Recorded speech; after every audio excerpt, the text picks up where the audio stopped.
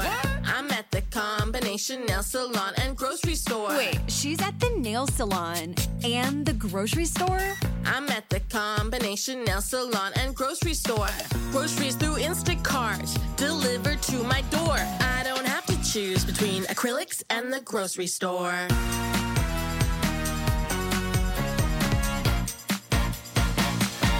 It's 8:39 on the Wednesday edition of Jacksonville's Morning News, live at the Players' Championship, and in Washington, WOKV's Blair Miller, where the second most exciting place to be, possibly other than a golf course here in Ponte Vedra, Florida, is the Capitol, where we're expecting to see the House vote today on a $1.9 trillion COVID relief bill.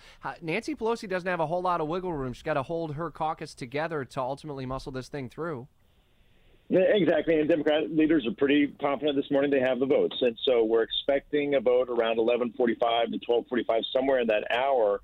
And as we've been laying out what this includes, it still includes those $1,400 stimulus checks for most Americans, money for vaccine distribution, and funding for local governments. Not one Republican has supported the massive $1.9 trillion rescue package. They say it's too expensive and charge that it's full of Democratic wish lists. So lawmakers will debate the bill this morning for about 2 hours.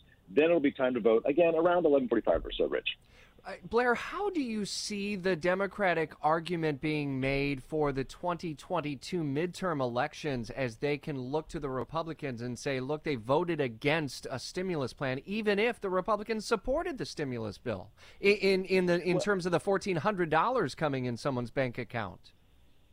Well, and I think that's a good question because Democrats are saying, full steam forward on this package. But, Republicans have supported previous relief packages. And so I think what you're going to see is a big picture argument from Republicans saying, look, we've supported stimulus, but we don't support wasting money or spending too much money. And we've talked a lot about this. Initially there were a lot of questions about, is it too much money? And now we've gotten so far down this and seeing where exactly the funding will go. I think that's the argument Republicans will make as we get into this. Democrats certainly are going to jump on what's happened here the last few weeks. All right, we'll be plugged in for updates through the day. WOKV's Blair Miller, part of our team that'll be reporting back to you through the day. And you can follow breaking news alerts in the free WOKV app. Blair, thanks.